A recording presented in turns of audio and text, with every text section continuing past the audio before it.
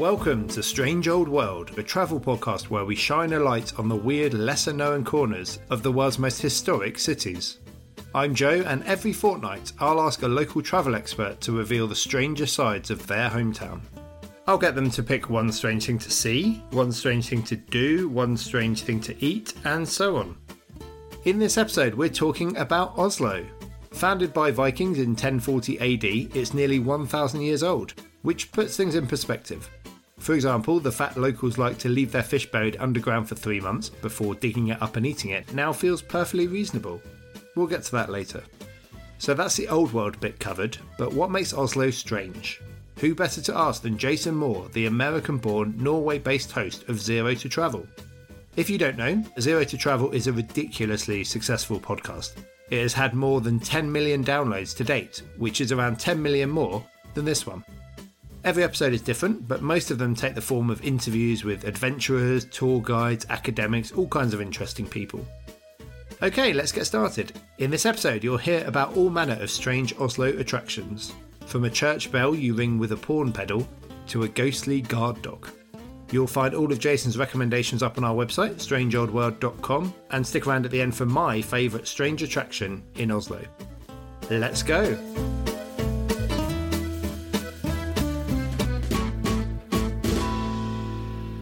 Welcome to the podcast, Jason Moore. Jason, we met earlier this year when you interviewed me for your far more professional travel podcast, Zero to Travel. Let's not get carried away, Joe. Come on.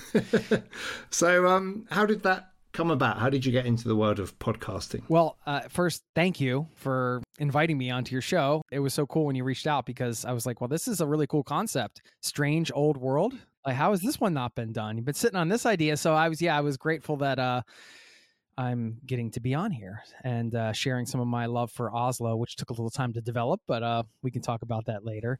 Yeah, the podcast. Yeah, thanks. Yeah, we do have an episode with you. If you want, in your show notes, we can link up to that so people can check it out. Sure. Zero to Travel, my podcast started way back in 2013. Yes, it's been going for that long, which is insane. And it really started out of, essentially, I wanted to create a resource that had all of the information that inspired me, that helped me, practically speaking, all of the things that allowed me to create a life of travel. To that point, I had been, my whole journey started when I was coming out of college. I had like $20,000 in debt and this dream to travel, but really no idea how to do it. I had like a couple $1,000 in the bank. And then I just decided to prioritize travel and find a job that allowed me to travel. That ended up turning into like a 10 plus year life of being a nomad and not living anywhere, which at the time, this is, starting in the late 90s, Joe, I'm dating myself here.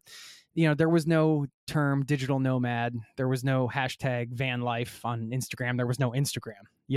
This was just, I was like voluntarily homeless, doing these travel jobs, traveling overseas in between, and thinking I was the only weirdo out there who wanted to live a life like this because none of my friends were doing it. And, then when I'd go overseas, I'd meet everybody meets their first Australian in a hostel that's been traveling for like 5 years. And you're like, always an Australian. How is that even possible? Like, I thought I got to go traveling for 2 months. That was like mind blowing. Keep in mind, this is before there were a lot of blogs and things out there to like validate the fact that people do this. I didn't know that there was gap year in other cultures that was normal to take a year off, or like some people would travel for multi years. Being nomadic was totally against my sort of standard suburban upbringing. Right. But it was just like the way I wanted to live, and I just kept choosing to live. Anyway, so I got to live that life, and then I picked Colorado to live, and I was still traveling a lot. But at that point, I really was, I was always excited, man, when people would ask me questions about travel. If I got to share knowledge and that would help somebody travel, it got me really excited. And so that's where the podcast idea came from. I really wanted to create this resource that, I have my own experiences, but it was really more about, okay, well, I get to live all these travel lives through guests. I get to talk to somebody who's done like the woofing thing, and I get to talk to the Australian who traveled for 5 years, and I get to talk to the person who did like 1,000-mile walk, through Africa or whatever. And, I'm not going to get to do all those things, but I selfishly get to learn from them and get to travel vicariously. And also I get to share that with the listening community. And then they get to sort of cherry pick like the parts they want from those interviews to either help them travel or live their best life or whatever. I just try to have thoughtful conversations and share them and create value. That's the idea and the spirit behind the show. So how do you choose your guests? Do they approach you or do you approach them? It's a bit of both, actually. That's one of the things when you have an interview show. I mean, it really is about the curation. To me, the first question is, well, how can I facilitate a conversation that's going to provide some type of value / entertainment to the people listening? Because it's nice to have some entertainment too, right? I've been doing this long enough that I get people that reach out, and as long as I feel like there's an interesting story that I'm interested in and that I think people might be interested in as well, and that there's some kind of angle that will provide some type of value to the audience. Those are sort of the parameters. People will email me from the listening community and they'll share a story and I'll be like, this sounds awesome. Let's have you on the podcast. Some of the more popular shows are this Transition to Travel series. I don't have too many of them because they take a long time to put together, but I'll interview somebody right before they are taking off on a big trip. Like they're just going to quit their job. They're going to travel for a year with their family or by themselves or with whatever the case.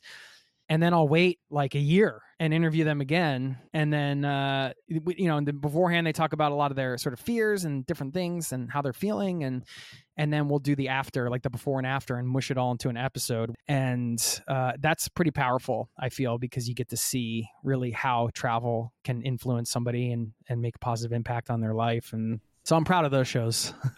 Yeah, that's really interesting. Are there any particular favorites you've had on the podcast? I mean, I know Rick Steves is obviously a big fish to land. Yeah, that was really cool. That was like a full circle moment for me because I remember being on my first backpacking trip and having a Rick Steves book with me and always just thinking it was so cool. And he has really good taste. Speaking of curation, I think generally speaking, he makes some pretty good recommendations. He might come up, teaser, he might come up later on in this conversation because one of the things on the list is something that he showed me personally. Wow, okay. When we were hanging out here in Oslo. So, are you hung out? Was this post-interview? Yeah. We got to hang out for a day and I tagged along while he was updating his guidebook, which was really cool. That's very cool. Yeah. So originally you're from the US, obviously. Whereabouts? Outside of Philadelphia is where I grew up. Mm-hmm. And I was living in Colorado before I moved to Norway. So you moved to Norway after a bit of nomad life. How long ago was that? I first came... So I met my wife in a hostel in Brazil. Norwegian wife, I assume? Yep, she's Norwegian. I went all the way to warm, sunny Brazil. At the time we're recording this, it's snowing out. So that's I should clarify, it's October. Yeah. It's not January, February. Right. So I went to warm, sunny Brazil and found a nice young lady from the northern, cold, dark part of the world. Anyway, we weren't in touch for 4 years, and then we got reconnected. We lived 4,000 miles away from each other. So we decided to meet up in New York, and it was lovey-dovey land. And yeah, then I started dating her, and I was doing the digital nomad thing at the time. We got married in 2014, and then we had to, Anna Dorthe, my wife, got pregnant, and then we had to figure out where we were going to live, and then we chose Norway. And so then I officially moved here in like December 2015. Okay, so it's been 8 years. Wow. Something like that. And I'm a Norwegian citizen now. Oh, so, congratulations. Yeah, took a little while. So what is it you love about Oslo? Why is it a great place to live or to visit? Yeah, I mean, well, what first brought us here when we were going to have children, even to me, it was clear that the better place to raise children was going to be Norway. It just seemed like they have a really nice culture here for appreciation of nature and the outdoors, which I value and my wife values. It's a very, safe country. There's a certain acceptance of an appreciation for family life, I think. And yeah, just that cultural connection with nature. Well, I was actually going to ask you about that because I came across this concept, friluftsliv. Yeah. Is that how you say it? Yeah. Okay, so free air life, which is a kind of Norwegian concept about getting outside and communing with nature. I think for some people it's kind of spiritual and some people it's just more of a well-being thing. Yeah. Is that something that you've absorbed that's become part of your life? Yeah, I think when I did my first backpacking trip, that's where I fell in love with hiking and kind of outdoor adventures. And I grew up camping with my dad and things like that, so I always loved that stuff. At the same time, I think they really take it to a whole other level here in some ways. It's not taken for granted. It's like, no, you need this as part of being a complete human, right? You need to get outside.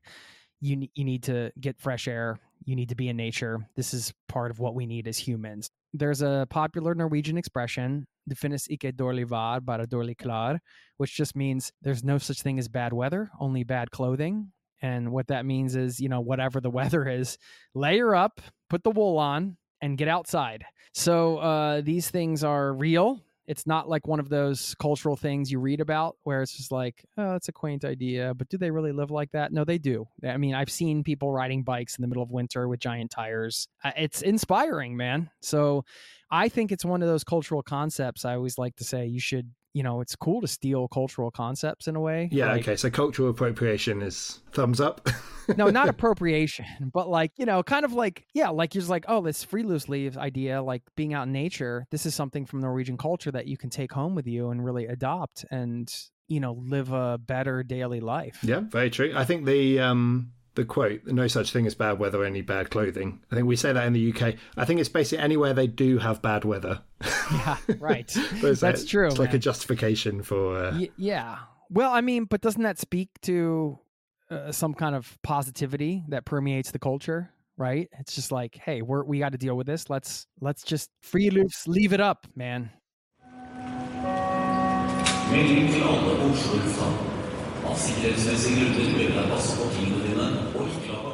Okay, so now it's time to talk about the strange stuff. I'm going to ask you for your tips on unusual sides to Oslo that your average tourist may not have discovered. So can you please start me off with a strange thing to see in Oslo? A strange thing to see? Oh, the strange stuff. So yeah, how do you define strange, Joe? I'm curious. For me, it's kind of unusual, bizarre, offbeat, quirky, funny stuff. Yeah, I think the word offbeat is what stood out to me as strange. And that's kind of what I was thinking. It doesn't mean that I'm going to list a bunch of things here that you're going to go see and you're never going to see another tourist there at all.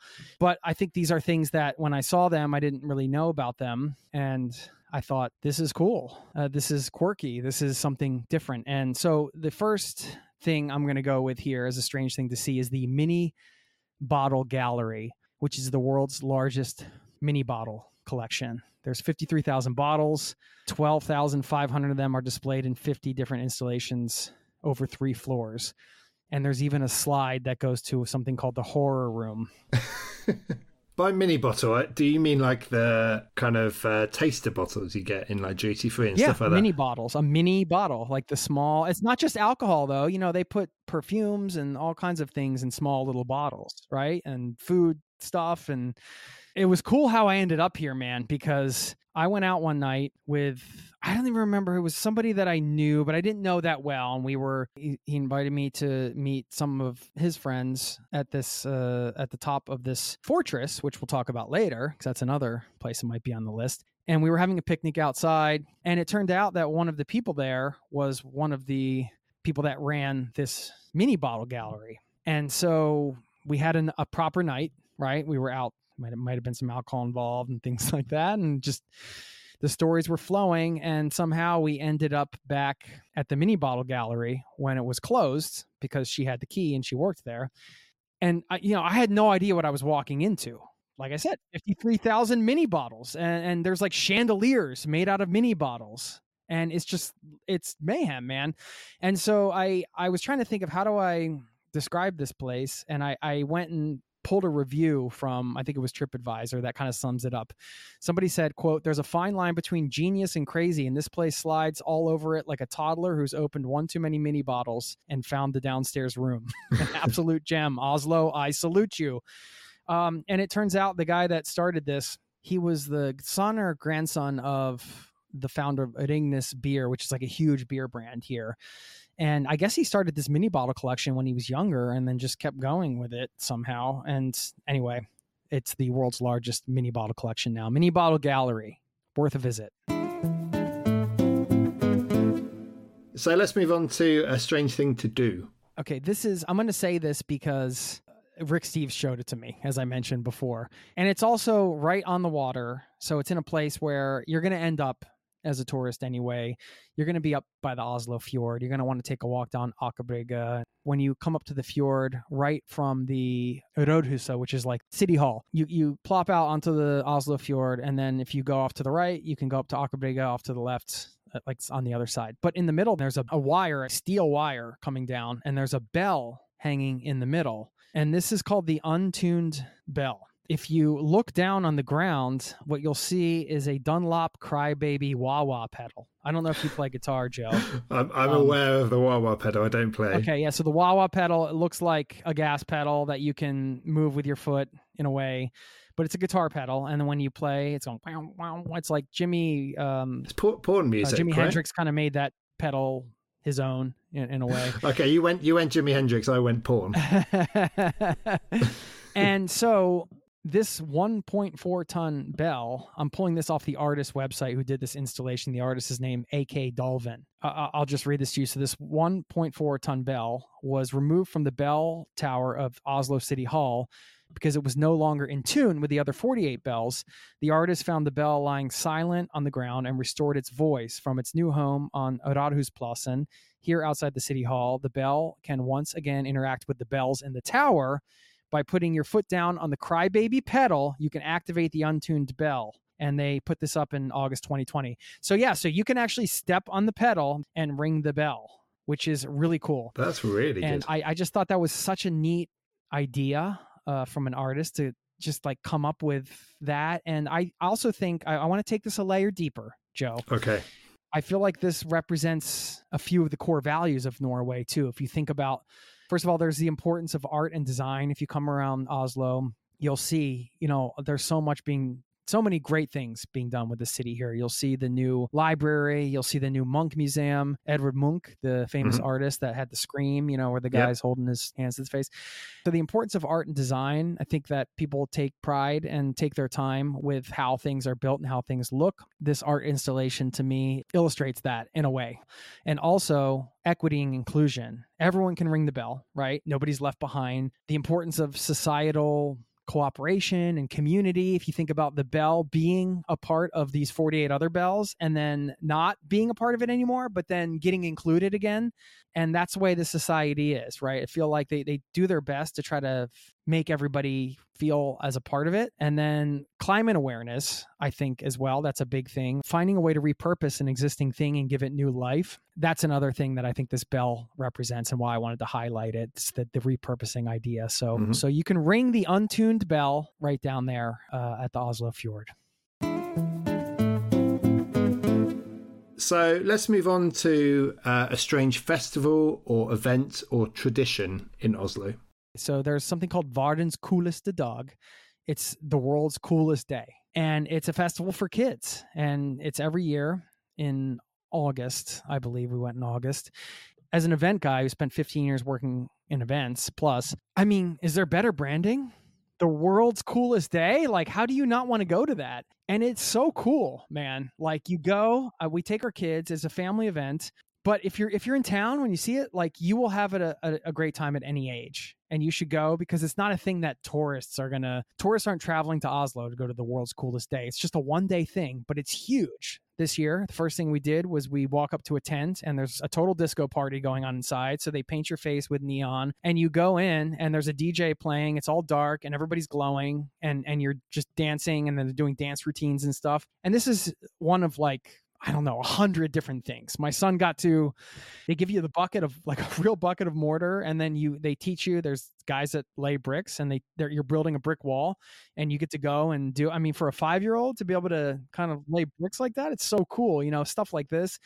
There was a stand that was hosted by the Modern Art Museum, I think. They had all these funky cutouts of European, like Roman statues or like the legs of a random Vermeer painting or whatever, all these different things. And you would piece them together into like the oddest looking human by like using staples. And so it was like an arts and crafts type of thing, right? I mean, I could go on and on and on. There's just all this cool stuff to do and there's food and it's free and it's just really cool. So that sounds absolutely phenomenal. Yeah. And is it centered on a particular location or is it all over the city? It's always at the Akerhus Festning, which is the medieval castle, which we'll talk about later. There was one other tradition like I didn't get to partake in, and I'm sharing it because it's a popular time to come to Oslo and it lasts for a month. And so there's a good chance you might be here and actually see it. And that's the Rus. It's called Russ, Rus. It takes place from April 20th until the 17th of May, which is Norway's National Day. It is part of what happens when you're a senior in high school here, your last year in school. They take part in this tradition, and it's strange. So everybody is wearing, they have these overalls. I don't think they're allowed to wash them. I think they have to wear them the whole month. And there's so many bizarre things to this. First of all, they have these Rus buses. So they put in, some of them put in way too much money as a group. Like I'm talking about a lot of money, dude, like enough to, tens of thousands of dollars. Oh my God. Yeah, it's crazy. You'll see they buy these buses, they hire a driver, they blast the worst like dance music you've ever heard at full volume, and they just drive around and party in these buses. It's basically like a month-long party. They have these caps that they wear with like a tassel, and you can get knots in it based on different challenges you do. A few things might be like, running naked across a bridge. You might see someone crawling on the street for whatever reason. Like we were playing a gig actually with my band in this town, Risa, and there was somebody crawling because they had to crawl like that entire strip that day or something.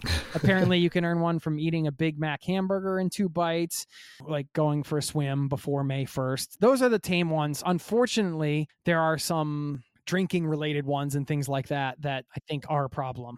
I don't know. It's just bizarre. I remember seeing these groups of kids walking around doing weird things in overalls, all dressed the same. And you might see it and think, what is that? Well, now you know. Can you recommend a strange thing to eat or drink in Oslo? I can. And there are several people have maybe heard of.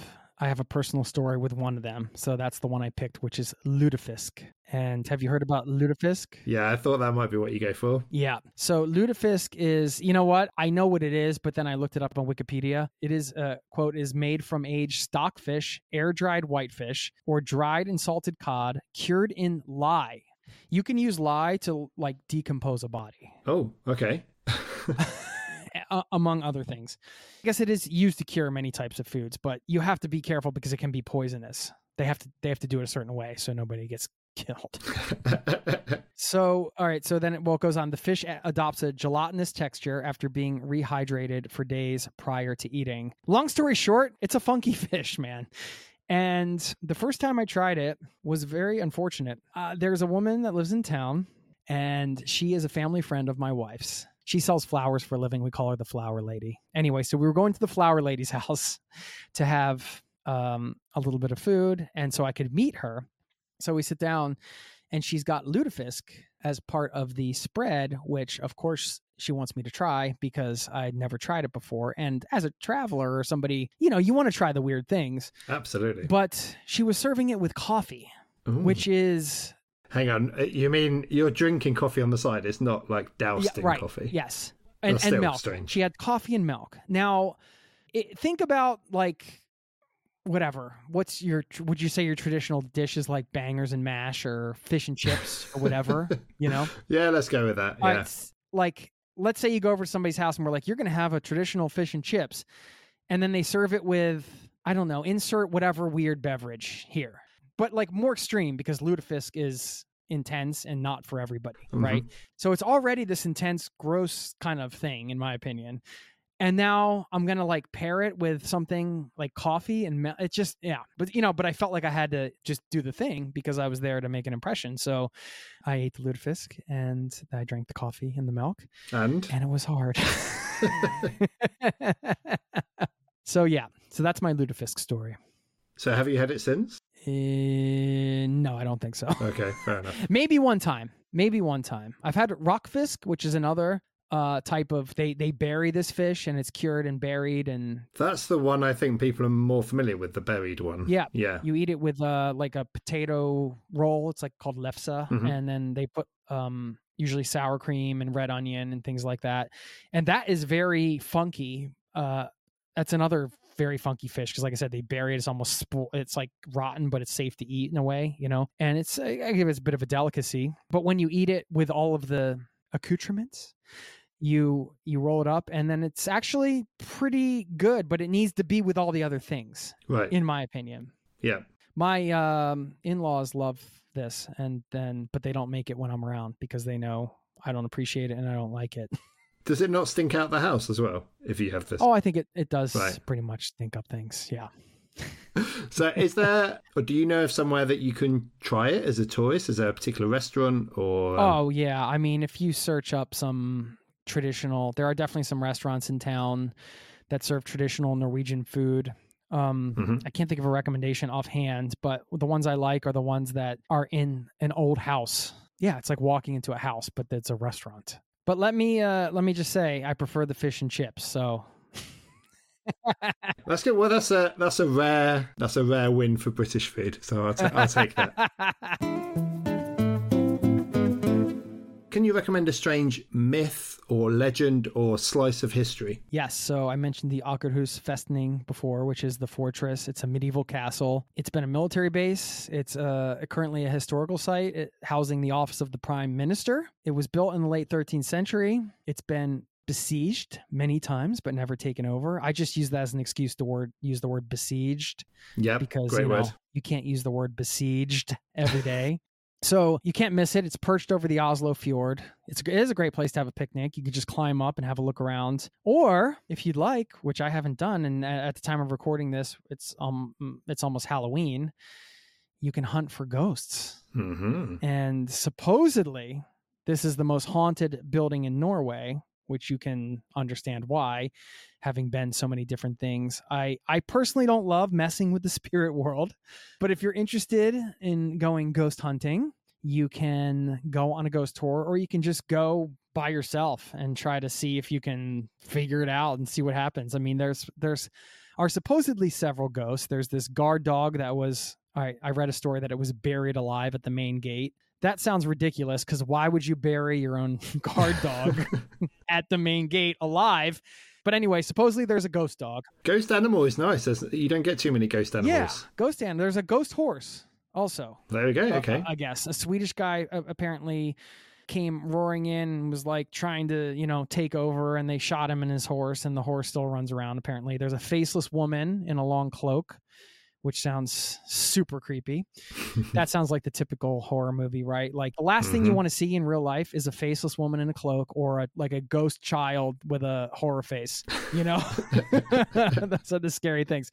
And then you can hear battle cries, apparently, from like a group of invaders and, all these things. So yeah, go look for some ghosts. Are there any customs of visitors to Oslo that might be perceived as strange by the locals? I don't know if this is strange, but perhaps just talking to people on the street, which sounds so funny and normal, because in the US, everybody talks to everybody, and it's all about you might go, I always say you might stop to gas up in the US and go in to buy a Snickers bar or something. And then, 10 minutes later, you have the cashier's life story. That's just how it is. Mm-hmm. Not how it is here in Norway. It's perceived as, okay, so people think, that's that perception of Scandinavians are cold. They're just shy. It's a combination of shyness, and also, from what I understand, it seems that there is an idea that talking to somebody on the street would be intrusive. It's a version of them being polite to not talk to you on the street.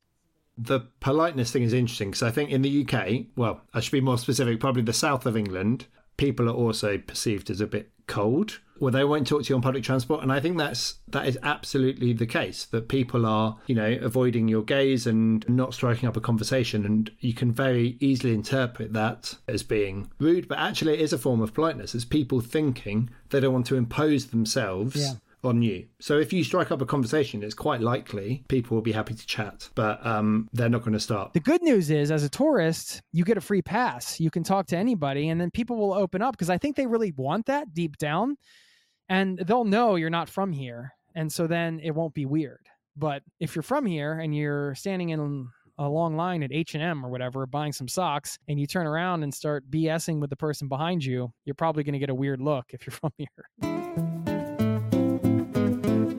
And can you recommend a strange day trip from Oslo? Would you like to go see Santa's post office? The Santa Claus? I would like to do that. Okay. Well, then you have to go to Drobak. The reason why I picked this is because, I'll get to the Santa Claus stuff in a second, but it's a 30-minute trip, essentially, from Oslo. And you can take a boat, which is super nice, or you can take the bus, because it's just wrapped around the fjord. So you can get there either way. But they have cobblestone streets. You're going to see the wooden houses, the cozy square. And there's something called a Christmas house in Drobak, right on that main square. And that's where Santa's post office is. Over the years, the Norwegian Santa Claus has received approximately 500,000 letters to his address. All mail that's addressed to Santa Claus around Europe ends up in Drobak. They say it makes it all the way to this tiny, cozy village only 30 minutes south of Oslo. And it's just fun. So if you're a fan of the holidays like that, of course you could go in July. And it's just a nice little town. Like we went there, the one time we went there was a little flea market going on in the square. People were selling old books and things from their house. And it's a real town, you know. Now I will say, I think there are quite a lot of people that visit there. So it's not off the beaten path per se, but something cool to do. Absolutely. So the Norwegian tradition, they have Santa Claus, and Santa Claus is a resident of Norway? Well, Santa doesn't go by borders, Joe. You know that. He lives in a borderless world, at least from a mindset perspective. Mm-hmm. Very true. But yes, we have the Julenisse, and there's some other small nisas, which is these small Santas. Like, for example, the Låvenisse is the barn Nissa. And that's Nissa is a small gnome-like creature that takes care of the animals. And then when it's Christmas, you have to go leave some food. You leave some grøt, like some porridge, for the barn Nissa for taking care of the animals all year. And I mean, we could do a whole episode on Christmas. I have done 9 episodes on Christmas. This is called the Norwegian Christmas Spectacular, and this will be the 10th year we're doing it. So, amazing! If you want more Norwegian Christmas, you can go there. Good cross plugging.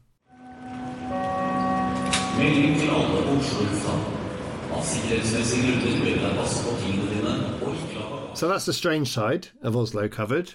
Can you give me a few straight up recommendations, the things you think that people just shouldn't miss? Yes. I have had some listeners come to town and hit me up, and I always tell people the same thing. Go to the Oslo Badstueforening, which is one of the sauna organizations here. And if you search for Sukkerbiten, which is one of these groups of saunas, go have the sauna experience on the fjord. I know we're not Finland, which is world famous for their sauna culture, but it certainly exploded here.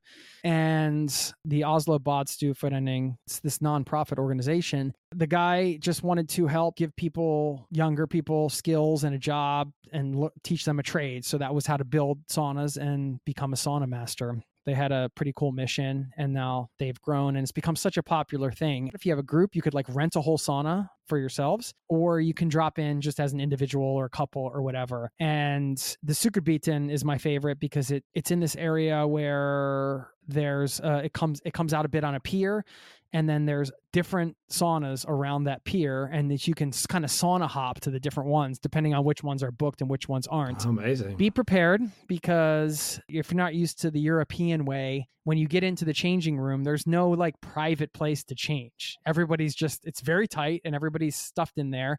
You have to reserve and book in advance because they only let so many people on for a block of time. So like 2 hours, they might have X amount of people, and then the next 2 hours, the next group comes in. And that's because they don't want it to get overcrowded. Mm-hmm. But so, yeah, you're going to be there in the changing room with everybody and you're not going to have privacy. So just be warned. But it is a wonderful experience, and it's so exhilarating to go from super hot sauna, beautiful design, looking out on the fjord, to then jumping in that cold fjord, getting that cold plunge. It just, man, you can jump off the top of a lot of them, so you can get that big leap into the fjord. So you get to kind of do the swimming thing and get into the cold water, and then get back into the hot sauna and just rinse and repeat, literally. It is such a awesome experience. And then afterwards, one of my favorite places to go is Paradis. It's just like spelled like Paradis. It's a gelato place owned by real Italians. And I started going to it. They had one location in the Mathallen, which is like the food hall downtown. And I was like, this gelato is awesome. And they've since expanded to like, I think 4 locations now. So you might see them around, but there's one near that group of saunas, and you can go and have dessert and a really good strong coffee afterwards. And that's awesome. It is. with the sauna. You're going hot, hot to cold, hot to cold, hot to cold. And then afterwards you go for ice cream and a coffee. Yeah. Right. Yeah, I hadn't put that together. That's true. Also, there are, if you're here in the summer and stuff, you don't need to do the sauna thing to just have a sort of a beach day in Oslo. And you can even go further out and go to like Huken Beach, which is out on the Big Doy Peninsula. You get a city bike for not much money at all. They have these shared bike system. You get the bike and you can ride it out to Big Doy, where that's where all the museums are, like or a lot of the popular museums, I should say, like the Viking Museum, the Kon-Tiki Museum. I think there's a Polar Explorer Museum, the Folk Museum, which is a great outdoor museum. And so you can ride your bike out there. It's a gorgeous ride. And then you can go to the beach or do one of those museums and you have a little adventure. You have like a little multi-sport adventure that's really cool right from the city. Why should people visit Oslo now? Are there any particular events happening or coming up soon? Well, I think as a traveler, you know that cities, places everywhere around the world are constantly evolving. And there's something special, and this is just a catch-all, like whether it's Oslo or another city or another town or village or whatever, there's something special about getting there and being there in a certain period of time. You might hear war stories from travelers that have been around and they're like, oh, I was in Thailand in the 80s or whatever. And you're just like, oh, what was it like then? That must have been so cool. Well, if you get to a city now, you're going to be that person in 20 years, right? Yeah. And so that's there is something to be said about just going somewhere as a traveler and exploring and being a part of that. And I think being present with, hey, I'm in a place it's unique and it's this place right now and it won't be this place when I come back in the future. But some more, I guess, concrete reasons, I would say, first of all, it's more affordable than ever. When I first came to Oslo, the exchange rate was about 40% less. Now I'm speaking from a US dollar perspective, but everything was 40% to 50% more expensive. And now it's half of that just because of the state of the kroner and the economy and everything like that. So it's the kroner that's dropped. Well, yes. I know the dollar is strong as well, but it would also be cheaper for people coming from euros or pounds or other currencies. Okay. Exactly. So it's more affordable than ever. Also, there have been so many positive changes to the city since I arrived many years ago. And I just see them making really great decisions with the things they're choosing to do in terms of like making the city more pedestrian friendly, or, these new buildings that are going up.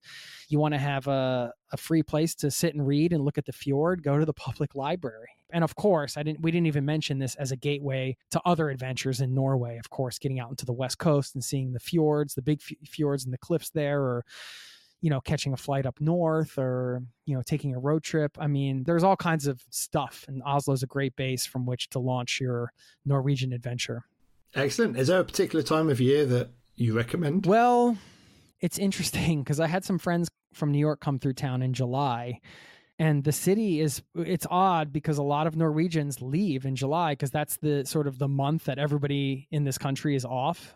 It feels pretty empty downtown, which is strange. And I'm always amazed at why are people leaving at one of the best times of year to be in the city. Are they leaving Norway or are they just going into the countryside? Both. Okay. Some of them are going to other countries. It's becoming more popular to stay in Norway now, but there's a huge cabin culture here. A lot of people have cabins. They have second homes, grandparents, whatever. And so they go off and they're on these places. And we do those things too, but I always try to spend some time in Oslo. And when I was there this past July, it's pretty amazing how uncrowded it is. And you're getting some of the best weather. I mean, it's Norway, so it could be raining the whole month too. But you're generally getting pretty good weather. So July in that way, although it's the height, I mean, that can be a kind of a sweet spot to come. The shoulder seasons, and we mentioned it's snowing in October right now. So you can, of course, have a great trip on shoulder season, but you can also get some crazy weather the later you wait into the season. Or even if you're coming in early spring or later fall, you might be in snow and cold weather. So don't expect to come necessarily at the end of March and expect that you won't be in cold winter weather, because you might be. So those are considerations, but I feel like a city vacation, if you're coming to experience a city, I love going in the winter months because you're doing city things anyway. Right? Like generally you're going to the museums, you're going to cafes. Generally you're doing a lot of inside stuff anyway. Yep. So it's kind of nice to come when it's off season. So last but not least, just to end on something strange, what's the strangest sight you've seen elsewhere in the world? that's kind of tough. But the one that stands out, I'll say, is the Vietnam's Crazy House. It is in Delot, and it's just I just love these types of buildings or these ideas. It's like this one lady who just wanted to do this thing, and she wanted to build this crazy house. It is a crazy house. And what I mean, it's sort of psychedelic. It's kind of like a Gaudi meets sort of Alice in Wonderland type of situation. I just always admire when there's one person who has this mission and it doesn't make sense to anybody else, but they just kind of follow through and do it anyway, and they find a way to do it. And that's what this is. So it's not just the house itself, which is interesting and odd, but it's also the kind of the spirit behind how it was created, and the tenacity and the sort of sticking to a vision that maybe other people don't see. I really admire that type of approach to life. So.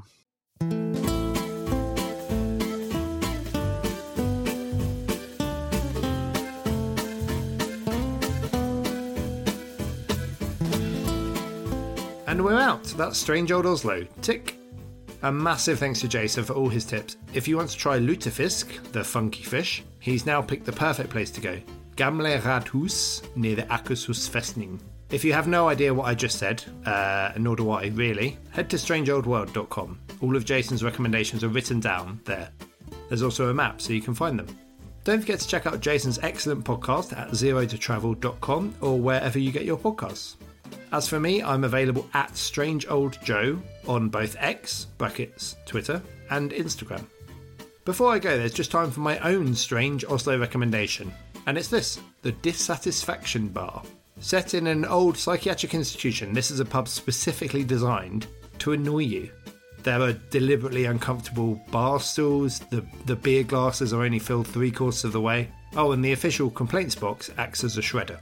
Most strikingly of all, there are unsettling cartoons all over the place, revealing that the whole thing is really an art installation by the owner, Christopher Nielsen. But then again, it's still an actual bar, with regular live music and events, which has led to some enjoyably confused TripAdvisor reviews. Dissatisfaction Bar is better known by its Norwegian name, which I can't say. Luckily, like everything else, it's up on the website. Right, that's it for today. Thank you for listening, and I'll see you next time on Strange Old World. The music is by William King, and this was a Junior Productions production.